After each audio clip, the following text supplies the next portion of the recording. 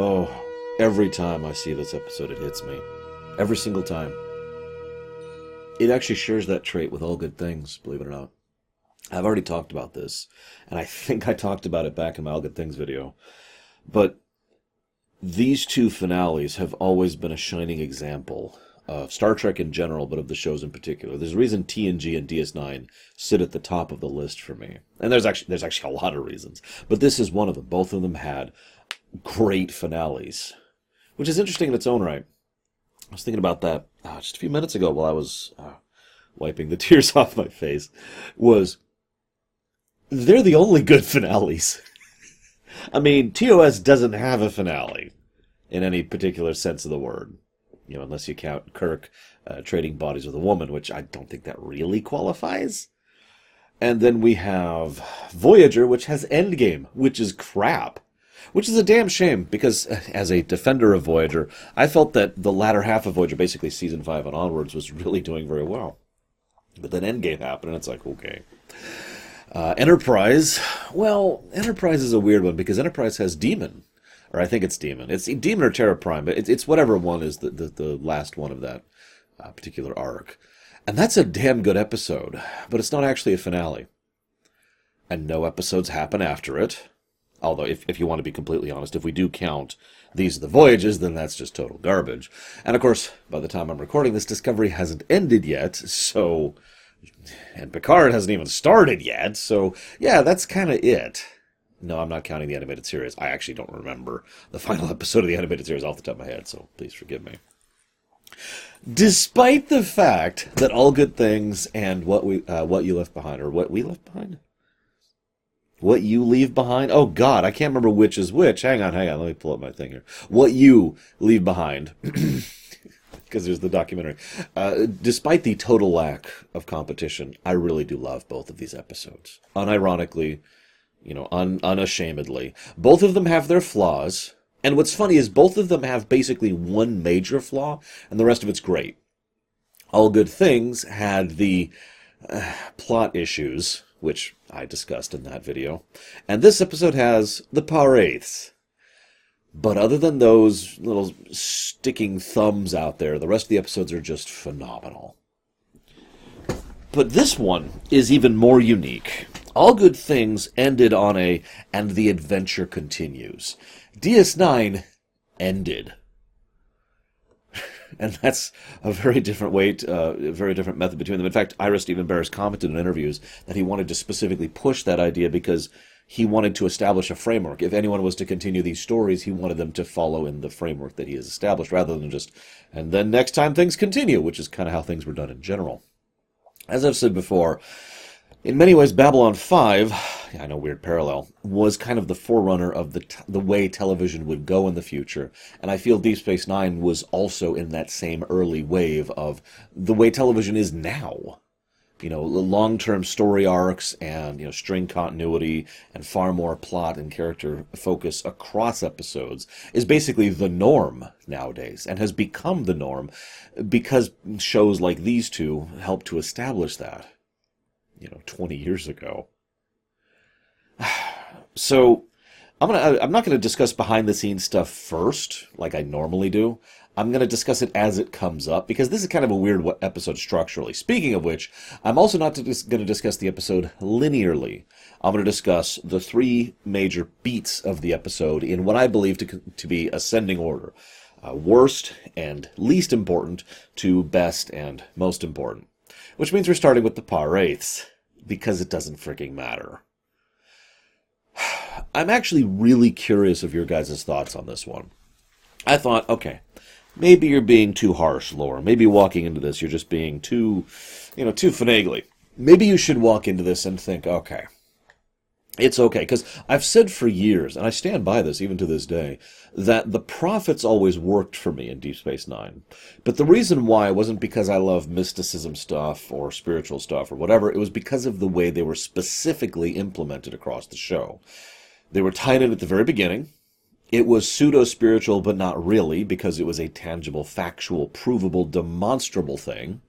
There's the fact that they were well designed and made sense within the confines of the show, so, self-contiguous.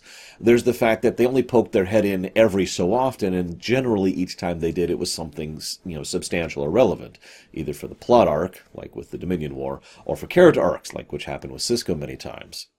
In short, I was with the Prophets because of how they used them. This is, of course, the exact reason why I am not with the Pa-Wraiths, because the Pa-Wraiths are here to be the devil. No, they're here to be the demon. They literally call Dukat a demon, and at the end of the episode, Dukat spends eternity imprisoned in a fiery inferno. Little too on the nose there.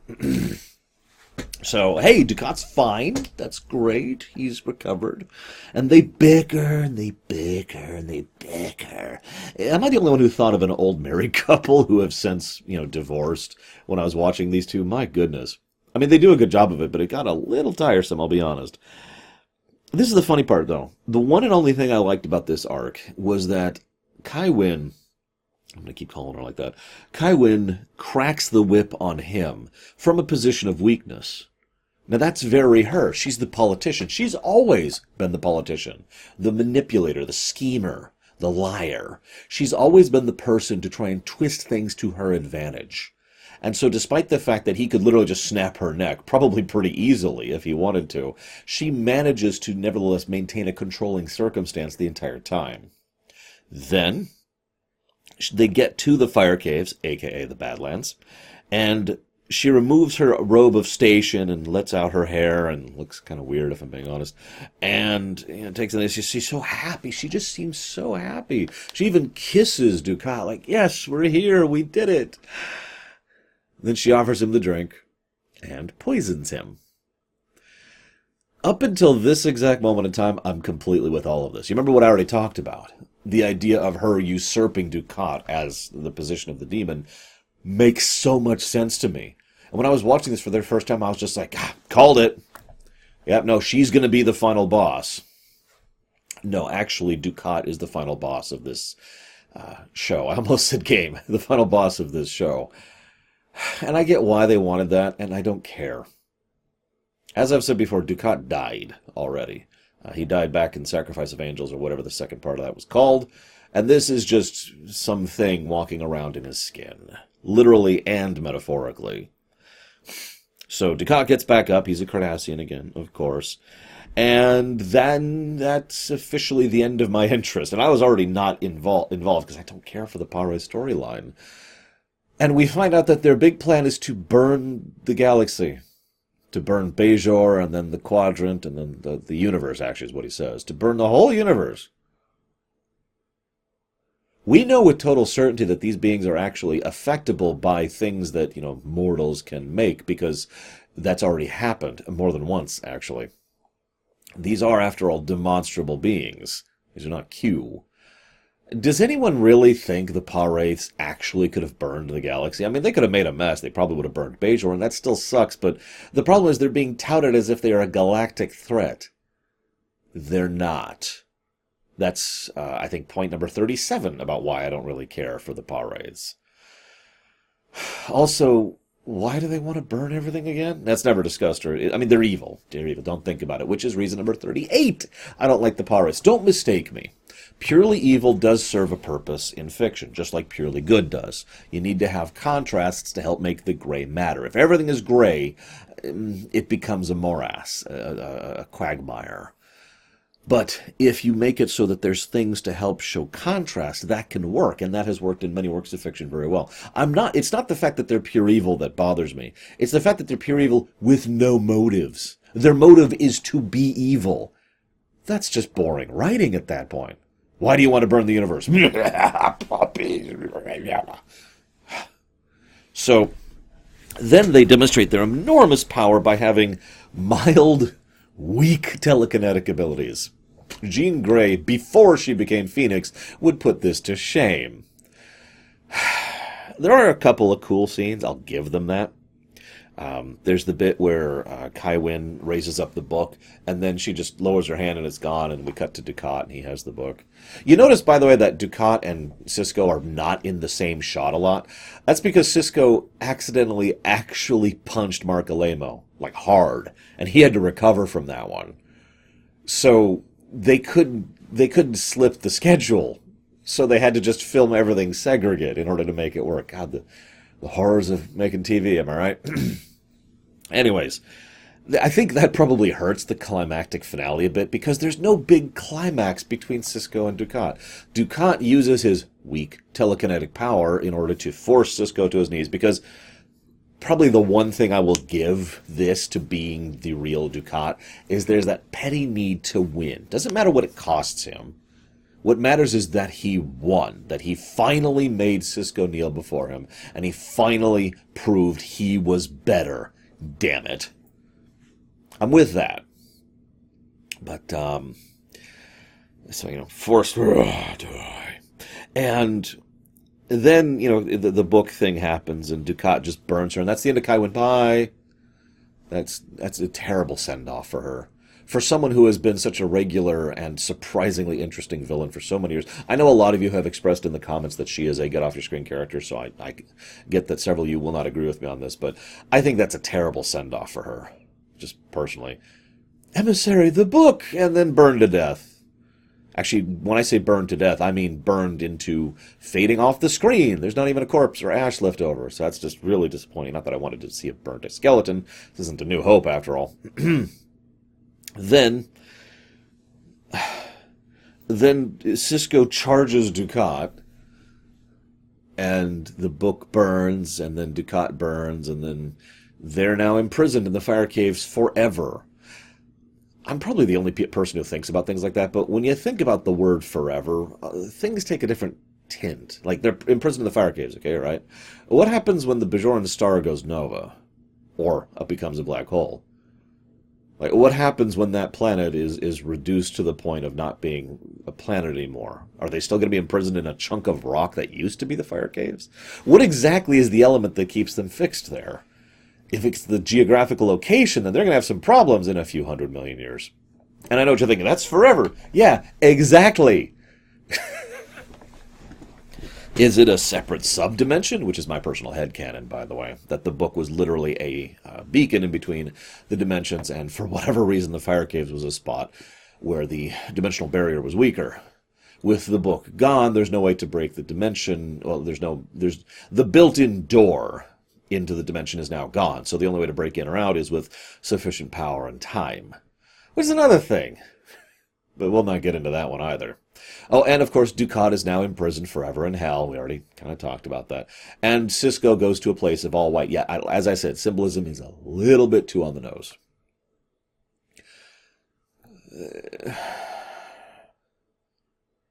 Sisko speaks vaguely, of course, kind of non-linearly. This scene was actually changed. In the original script, it was very unambiguous that Sisko would never return. In the new script, it was designed to say that he absolutely would return. Now, I find that interesting, because until I read that, I didn't assume that. I used to debate with friends whether or not we thought Sisko would ever return, and it's worth noting that to all accounts and purposes, he never has. Even in STO, which has continued the adventures of DS9 in a rather awesome fashion, there's still no Sisko. Not really. I know what you're going to bring up. But he's still, he's still in the temple, in other words. He has not returned. So, what do you think, basically? I mean, I know that out of character, they flat out said he would return. And the specific reason they did that, by the way, just in case you're wondering, is Avery Brooks didn't like the implications of a black man leaving his wife and child forever. Fair enough, I suppose. I'm not going to argue it because I wanted him to come back anyways, because I hate this ending. Yeah, I have to go be with the prophets for an undetermined period of time. And this leads me to my final point. I always assumed it was going to be forever. Or worse than that, actually. Why? Let's think of this for a second. The prophets are non-linear. Now, they've been slowly introduced concepts of linearity, but Sisko himself now mentions that his life is now non-linear. And he mentions that he might come back in a year or yesterday. The idea being that Cisco has effectively reached the terminus point of the flat circle, that his life will now loop back in on itself. That's what I always assumed from the way they were phrasing it. What do you guys think? Again, as I already mentioned. But that's the end of the Paw Wraiths. Good riddance. Moving on. Keiko makes her only Season 7 appearance. They actually went out of their way. I mentioned that they saved a lot of money to do this episode. Funnily enough, an enormous amount of the budget was just put towards guest stars. Just to bring everyone in, because basically everyone's here. And I'll mention more about that later. But a lot of people were brought in, and that took a lot of time and money and coordination to get all these people available over the same, 15-day shoot or whatever. But they brought everyone in. Keiko shows up. O'Brien's going to go home to be a teacher. That's interesting. Meanwhile, the fleet is going to go to Cardassia. And everyone just has these scenes of togetherness and goodbye-ness, and there's this tension in the air, which is great. I almost wish some of them died in the battle. Originally, Cisco was actually going to die in the battle, but be brought back for the actual final encounter, because nobody gives a damn about the war with the Dominion. That hasn't been the focus of the show for 4 years. No, we want to see the conclusion of the Fire Wraiths, right? By the way, that's reason number 39 why I don't like the Fire Wraith thing. It feels like, okay, it feels pathetic after the conclusion of the Dominion War. And again, I never had any investment or cared about it to begin with, so having that be the final boss... Anyways. So, I get it. They don't want to kill off regulars. I do get that. So, we're going to do this. The Founder says that she's going to give Romulus and Earth to the Breen.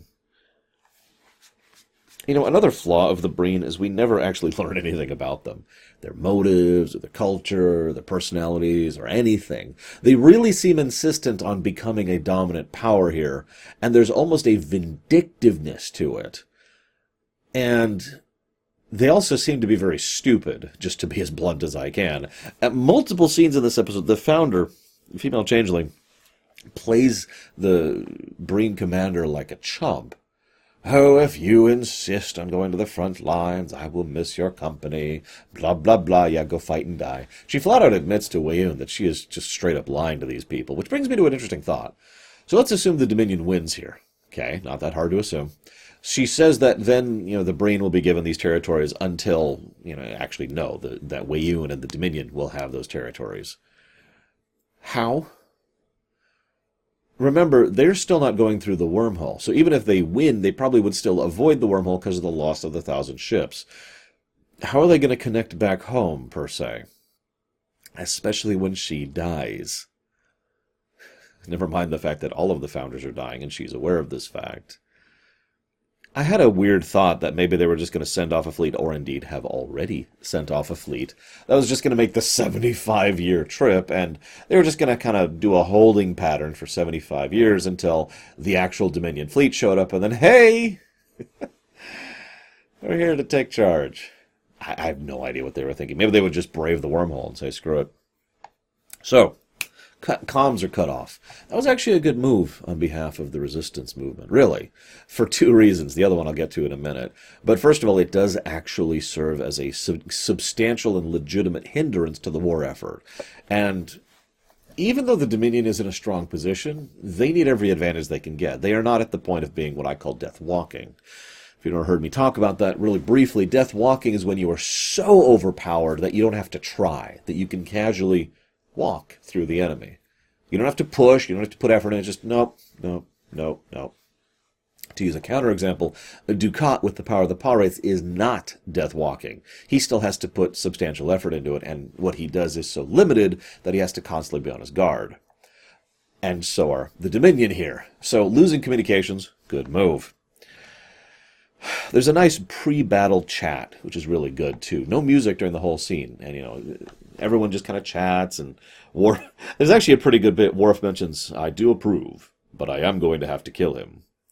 And you say I don't have a sense of humor. Funnily enough, I've actually always liked Worf's sense of humor. It's understated, and it doesn't show up often. But when he tells a joke, it usually gets me. It's a good scene. Helps to establish the tension. We get a lot of scenes with Nog, too, who's kind of taken a back seat during most of Season 7. Well, this latter part, the finale, the final 10 episodes of Season 7, I should be more clear here. And Then we cut to Quark. Now, this is actually one of the great ironies of television and film design. You learn this kind of stuff getting into this. I'm sure a lot of you already know this. You don't always make things linearly. You make things in the order that it makes most sense from a real-life production standpoint to make them. So they actually, the very final shot filmed for the entire series was Quark and Vic Fontaine playing Go Fish.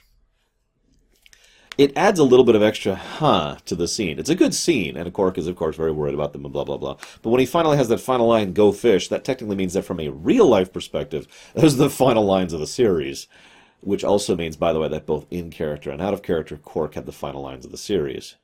Something about that very much amuses me. But, you know, the set reasons, prop reasons, scheduling reasons, there's all sorts of reasons why you would do things out of order. Again, this is commonplace. This is true for video games, movies, and television. Even my show is kind of out of order from time to time, depending on the demands of my own schedule. So, anyways, moving on. So the founder insists the Breen can fight alongside. I love that. There's this bit where, you know, they're like, okay, we have to react. It's Broca comes in, the bootlicker of the Cardassians, and they need to show. They need to tell what to do. There's this really great bit where the founder actually grabs Broca by the neck, and obviously Salome Jens is not a particularly strong woman, and you could tell that she's just kind of holding her hand there. But you get the impression that this is the changeling, which, remember, are actually very strong beings, just effortlessly picking up and shaking him. You can almost feel like they wanted to put him up on a thing and cart him around, because the camera isn't showing his feet, so they could have literally put him up on like a pulley or whatever and have him... it helps to show that. And, of course, this show of strength is very important. And you notice she's totally starting to lose her composure, by the way. There's a cold fury about her in almost every scene. And she gets sardonic. Not sarcastic, sardonic. There's an acidity to her tone, which is wonderful. Salome Jens does a great job in this episode. Huge props. Makes me want to kill her. Because then their reaction to this is, okay, they got the comms along. We've decided to wipe out a whole city. A couple million people dead. Yay! That's their reaction. The novelization of this episode reveals that Weyoun actually was stupid enough to broadcast that on an open frequency, to everyone, in other words. And that is the specific reason why the Cardassian fleet turns on them. Interesting to think about. Anyways, I want you to keep that in mind, though. So there's this great bit where Garrick's voice and face have become far more cold. Damar is kind of already used to this. He's already found his mark. But Garrick, ironically... Well, Garrick, I've said this before, I'll say this again. Garrick's a patriot. He really does legitimately love Cardassia. Not the Union, but Cardassia, its people, its culture. I'll bring that point up later. He is hit very hard by them just casually wiping out a city and the millions of people that live there. Now, I mean, duh, of course he is, but he is hit the hardest of any of them. And he is far more brusque and brutal about basically everything from this point until the end of the episode. So the Battle of Cardassia happens. Somewhat recently, we were discussing battle tactics. I was actually discussing it with Lore Reloaded, and battle tactics in Starfleet and Star Trek, and how one thing Star Trek really needed is the concept of an interdictor. In Star Wars, there's a concept called an interdictor. It's a type of ship, but basically what it means is they set out a gravity well, an artificial gravity well, which doesn't allow for hyperdrive to act. Now that's extremely important, because when you have faster-than-light travel, which you can just jump into and out of basically at will, you know, with proper calculations and time, all of a sudden a whole new layer of strategy and tactics has been opened up.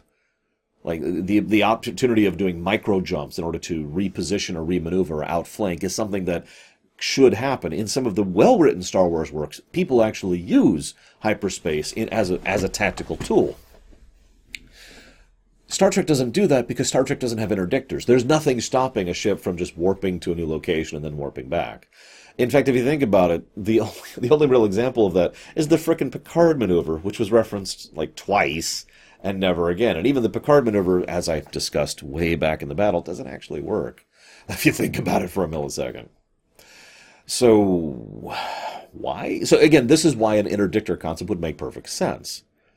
I bring all this up because the Battle of Cardassia is one of the rare times where it makes at least a little bit of sense that the fleets decide to fight. Because the point is that they have withdrawn to a point where if you're going to fight the fleet, there's no other way to fight the fleet. They're not trying to get through the fleet like they have in previous episodes. They're trying to fight the fleet. So, of course, they would actually go to them and fight them, and they're all in one condensed space. So it actually does make a degree of sense.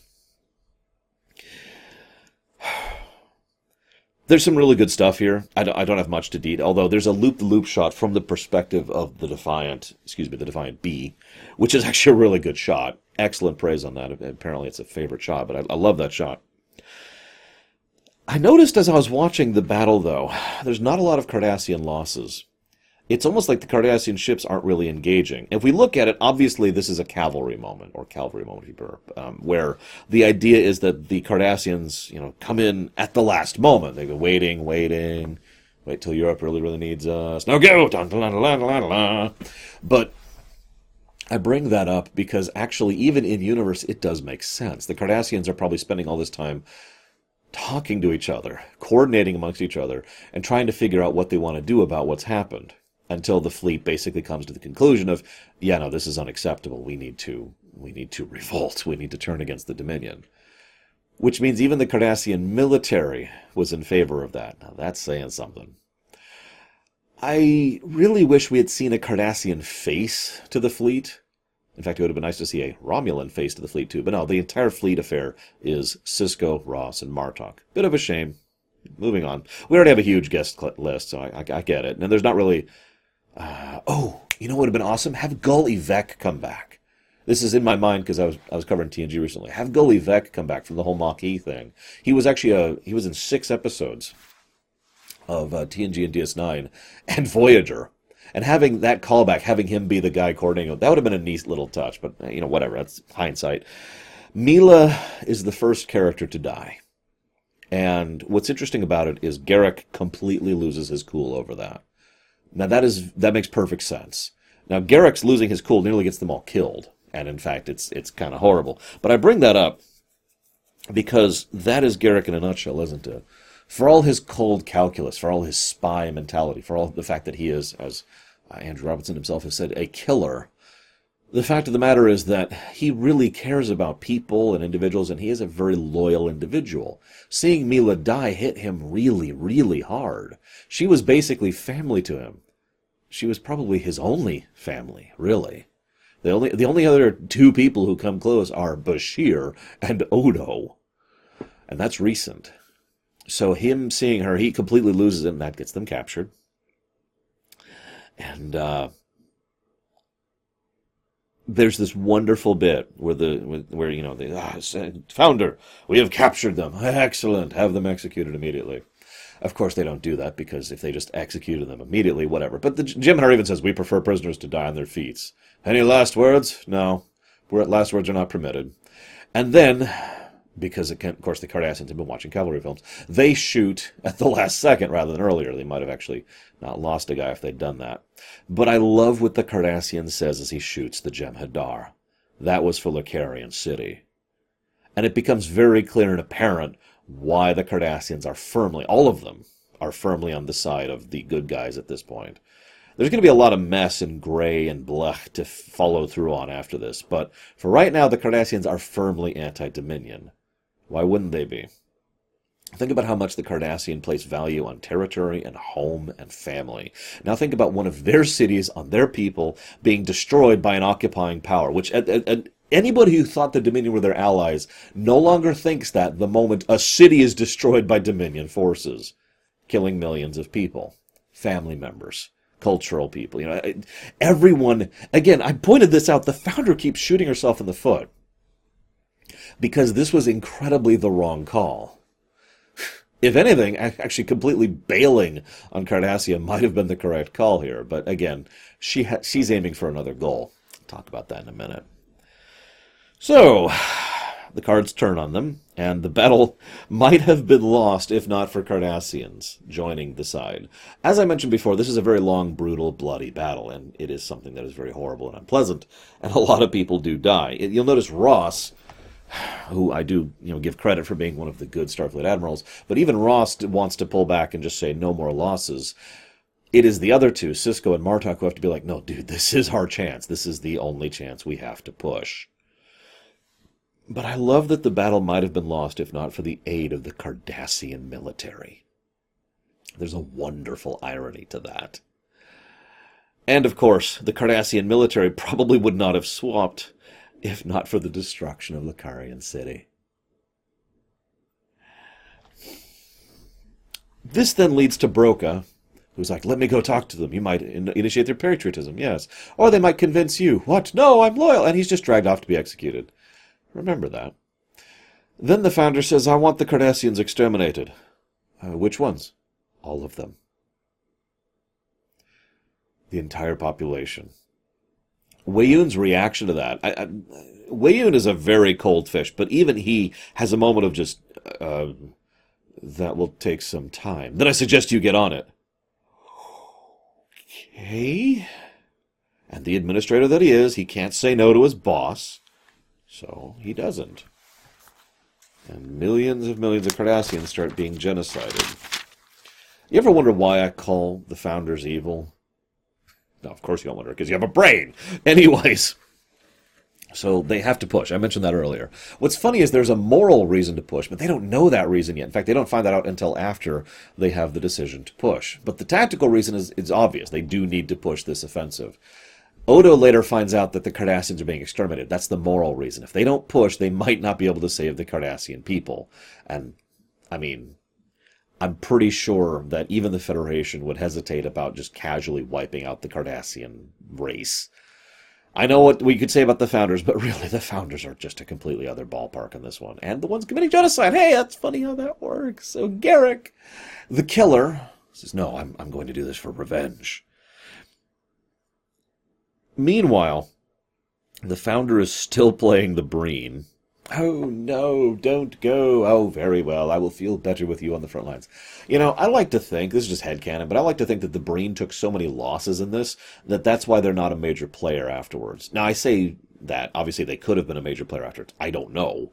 Because as I've talked about before, DS9 is basically the end of the Star Trek timeline, at least until the stuff that's already come out by the time this video comes out has gone out. But I do actually like to think the Breen just kind of got smashed. I like to think even further, they don't say anything about this, but I like to think even further, the Dominion was like, stop the attack. And the Jem'Hadar stop attacking, the Breen are like, no! And then the Breen are wiped out. Boop! Because I'm totally in favor of genocide when it's the Breen. I'm kidding. That's not genocide. It isn't. Because that's taking out an enemy. But I'll come back to that point in a second. Do remember that, though. Garrick starts laughing because they can't get in the door. This is actually a great moment, because what's happening is up until this point, it's just been this build of tension and adrenaline, in character and out, for all these people. And then they're like, ha-ha, we just have to get through this door. How do we get through the door? I don't know. And it is actually funny. It's even funnier because Broca is let out the door to be executed. Yet another time, the Founder has made the wrong call. That's what lets them get in.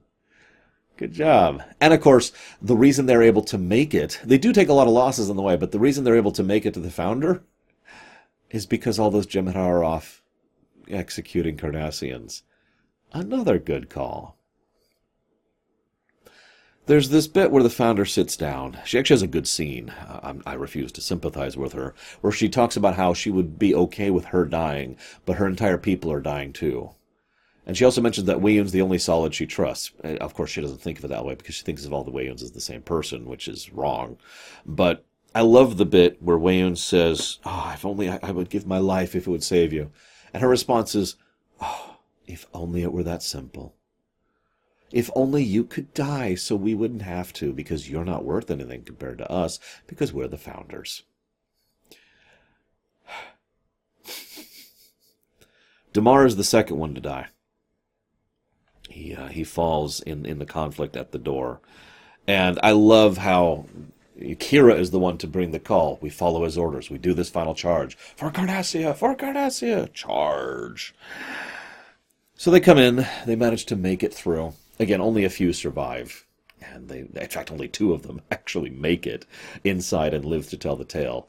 But they now officially have Weyun and the female changeling at their mercy. Garrick is a merciless, calculating killer. He has no hesitation about killing someone if there's a reason to do so. I've demonstrated this and pointed this out many times throughout the course of this series. He does hesitate to kill Wei Yun, but not in the, oh, should I, shouldn't I? No, he hesitates to savor the moment. There's a moment of just, and then like there's that inhale of, yep, there we go, dead. There's that revenge killer thing that I mentioned earlier coming back through. So Wei Yun's dead. The founder, of course, says, well, no, I'm not going to surrender. Why would I? I'm about to die, so you can't threaten me. And I'm going to make sure that you suck. I'm going to make sure that you have to crawl through ash and your own bodies to win. For two reasons. One, spite. Pure, brutal spite. But there is another reason. Odo says, let me go. Let me go talk to them. Let me go talk to her, actually, be more specific. I've heard what's about to happen argued for about 20 years, actually. And I am looking forward to hearing your guys' thoughts on this event in the comments. I really am. Because this is the moment where Odo convinces the founder to turn herself over to a war tribunal for war crimes, sign a peace treaty, and end the war at the cost of the Cure and Odo. Interesting to think about, though. What I love about it is this is when, you'll notice the changeling, the female changeling, is noticeably different when she talks to Odo than everyone else. Now that makes sense, because of the founder mentality.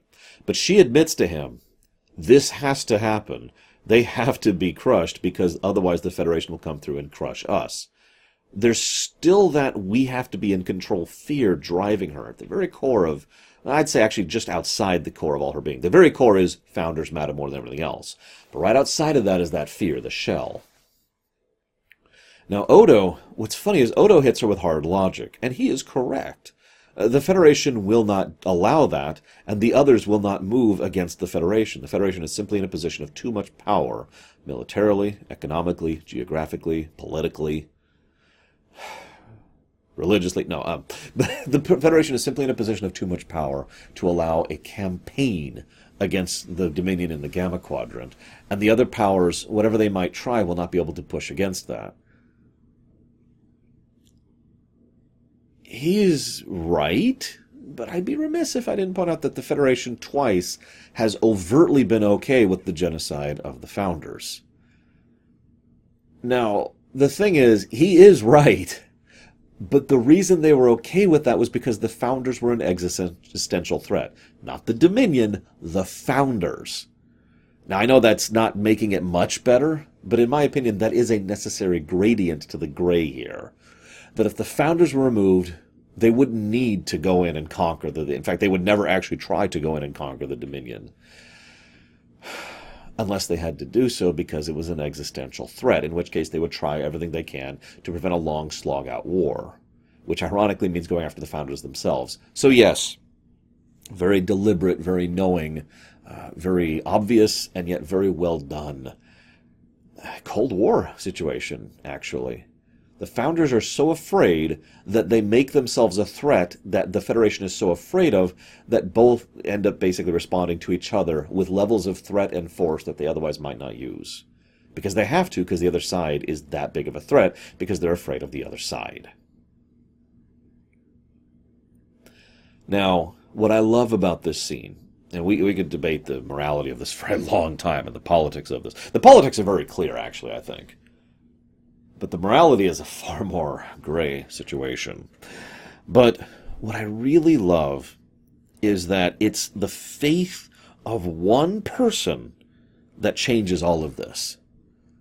Garak, of course, is livid and wants her to die and suffer and scream. Revenge, pain. And I don't blame him at all. I don't. Odo does have a real plan in mind, finally, for the first time when dealing with his people. He really does have an actual idea here. Garak says no, and actually threatens Odo with a gun, which says a lot, considering how much Garak, has respect and tolerance and friendship with Odo. But Kira trusts Odo, so Kira pulls Garak down. That is such a powerful thing, and so very Star Trek. The faith of one person changes the fate of the galaxy, literally, because Kira's faith and trust in Odo is what allows him to try what he does. And then the female changeling puts her faith and trust in Odo. That's powerful, and I love that moment. For all of the debate of the politics and the morality and the ethics and the consequences, that moment is incredibly powerful for me. I love it. I love it every time I see it. So the female changeling goes, orders everyone down. One person does this. Odo, of course, has to go back to the link. We'll circle back to that point, don't forget it. This cuts to Martok, Ross, and Sisko in the battered ruins of Cardassia. And Martok is drinking heartily and very happy about it. Of course he is. It's a victorious, successful war. Ross and Sisko don't. I like this moment, too, because, again, it is very Star Trek. What Star Trek tends to be about, at its core, for me, is the idealistic optimism about what we might become. Because there's a world of difference between defeating an enemy and celebrating their death, and defeating an enemy and mourning their loss. And that's what Ross and Sisko do. They mourn the loss of their enemy, and that's complicated. That's optimistic. That's idealistic. Some might even call it foolish, and some would be right to do so. But it's very human, and I like that. Ross quotes MacArthur. She surrenders. I looked up the actual treaty. You can find a bit of a copy of it because I actually sold the physical prop. She surrenders into the custody and agrees to be tried and put into prison for like 20 years until Star Trek Online comes around. The Dominion withdraws in its entirety, all personnel, all ships, all everything from the Alpha Quadrant, and I assume Beta Quadrant as well. And the borders are restored to the places they were at prior to the Dominion War. Interesting. Now, that's the most interesting one for me, sorry. Because, because that means that the Breen go back to what they were, and they probably don't have the forces to contest that. But that also means the Cardassians go back to what they were. Now, the Cardassians are ruined husk, but all of a sudden this treaty now puts into writ that they have territory. This is avoiding a World War I Germany scenario. It's very minor and very tiny, but it's a nice little thing slid under the rug that means that Cardassia, as a people and as a culture, and whatever organization builds up out of the ruins of this one, has a chance at getting better rather than basically having to lean on the concept of the Union again. Because the Cardassian Union is dead. They're gone. That's already pretty much written stone at this point. But it's an interesting little tidbit. Anyway, so we see our very first goodbye. This brings me to the third of the three parts of this episode. We talked about the pirates and how stupid they were. We talked about the war. This is the true unique thing of What You Leave Behind. It has an epilogue. No Star Trek, as of the moment of me writing this and saying this, I guess this isn't really writing. The moment of me recording this, no Star Trek has ever had an epilogue like this. They've had endings. They've had send-offs. The original crew had Star Trek VI. The TNG had All Good Things. Voyager kind of had Endgame. kind of. Enterprise had, the Terra Prime thing. There have been send-offs, but there's never been an epilogue. What happens afterwards, a denouement of sorts. And I love this. And I've already mentioned this. That's what makes it so unique. So the first thing we see is Bashir and Garak. That's the first goodbye we get. And Garak leaves the show at this point. It's a powerful moment because what can Bashir possibly say in the wake of this tragedy? One death is a tragedy, a million is a statistic. That's just because of the way we process things as people. It's hard to think of millions of dead.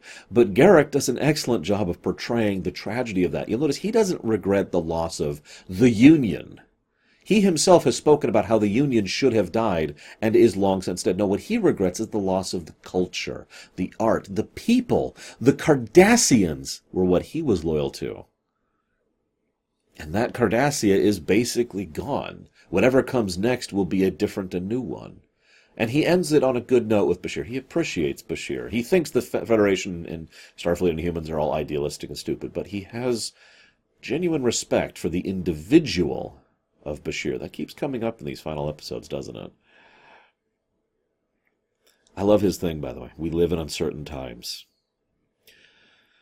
Martok asks Worf to become his chief ambassador. I really like this. I asked just a few episodes ago, what do you think? As who would be a better chancellor, Worf or Martok? Well, it looks like we don't really have to pick. I was kind of being facetious back then because I knew this was coming, obviously. The idea here is that both of them are now effectively in charge of the Klingon culture. And once again, Klingon culture is going to be irrevocably altered by this. At least that's the hope, because it needs to, because the Klingon Empire is aged and corrupt and decadent. It needs this kind of change. And I really hope that Martok and Worf are the two to actually make that happen. Who better? The two true Klingons, right? One was just a lowly man who worked his way up to the top, and one's frickin' Worf, the son of Moog. There's a reason I call that son of Moog effect. Odo and Kira. I've commented before on how much it pisses me off that he just wants to go back to his people. But at least here, it is made very clear he is going back and staying back with his people for a very good reason. They need to change, too. You're sensing the trend here, right? I mean, we've already had the Klingons change, the Ferengi change, now we're having the Cardassians change, the Klingons changing again. And now the Founders need to change. The Dominion needs to change. And it's true. And frankly, this is the only way that could happen. Odo might be able to convince them to change their way of thinking to the point where they're not horrifically genocidal monsters. We'll see. STO continues that plot thread and does some really good stuff with it, in my opinion. I won't spoil that here, but... So, we have the party scene. The party scene's just feels. That's all it is. It's just feels. One of the things I like doing this particular time around is trying to spot the actors in the background. And I noticed the camera goes out of its way to make sure the camera's always pointing at least one of the guest stars in the background. You can see Casey Biggs back there. You can see Jeffrey Combs. I picked out Renee Echeverria several times. Ira Stephen Bear was really obvious. You can see Cecily Adams. A whole bunch of people back there. I'm not going to go down the whole list. A lot of people there. Apparently, not a visitor was actually crying during this, and she was not the only one, it's worth noting, but I mention her specifically because she ruined a couple of takes because she was crying so hard. And I'm starting to get hit here too, so let's move on, because then it goes to the flashback sequence. Now, actually, before I talk about how awesome the sequence is, I have to talk about how awful it is, because Jadzia is not in it. This is the harsh reality of television production, because in order to get Jadzia in it, they had to go through her manager.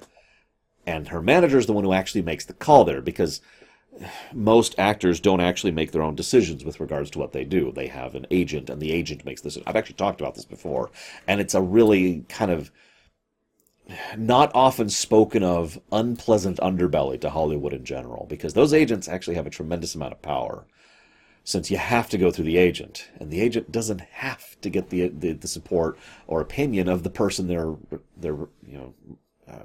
representing.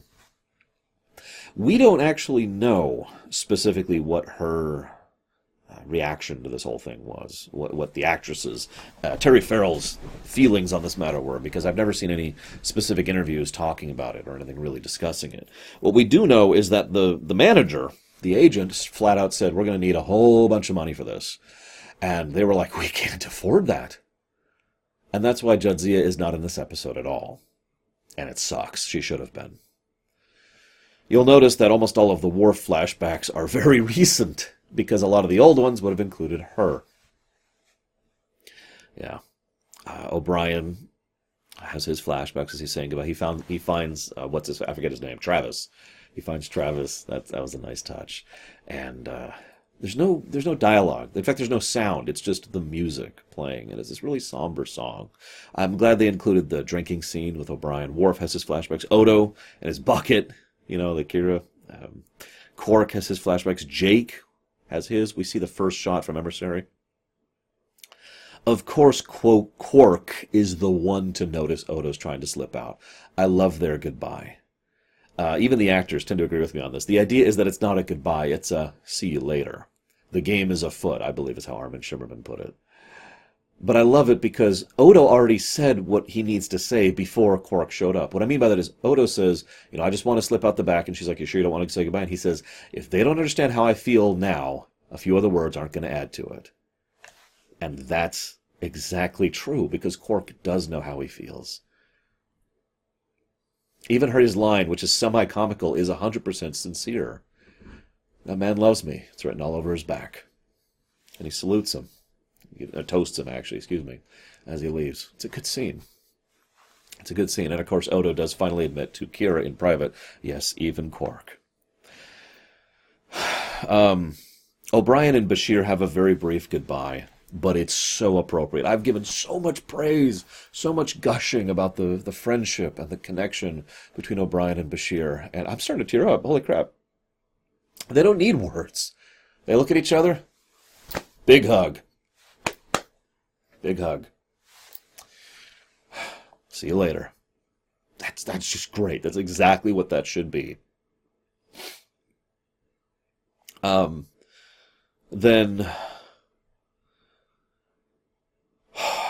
yeah, Kira and Odo are on the Great Lake. That is to say, the Great Link Lake, the Link Lake, and they say their final goodbyes. It's basically the final goodbye. Well, that's not true. There's one more of the episode, and I don't know what to say to it. It's a damn shame that it's presented as so final. What's funny is the DS9 relaunch novels and Star Trek Online, which are the two most commonly accepted continuity or continuing the story things amongst all the friends and fans I've talked to about this. Both of them bring Odo back. It's like, no, come on, let's go. It takes years. It takes years upon years because he's got to convince the founders. He's got to change their thinking. But he does eventually come back, and they do eventually reunite, and that's awesome because they should. Look, I like a good tragic ending as much as anybody, but you know what I love even more is an earned happy ending. By God. Kira's now in charge of the station. Nog's the lieutenant. And he's got to go do cargo inventories. That's a nice touch. And she picks up that damn baseball. That baseball is the symbol of all that Deep Space Nine is, out of character. You remember that baseball? Because it came up in the episode If Wishes Were Horses, which was garbage. It was a junk episode. But Sisko was left over with the baseball, and they took it and they turned it into something great, and it became a thing of the command of the station. Ducat did it, and now Kira does it. It's a great thing. And that's DS9 in a nutshell. DS9 has always been backloaded. They didn't plan out any of this crap, with only a few exceptions. But they have improv'd. And they took this stew and made it into something marvelous.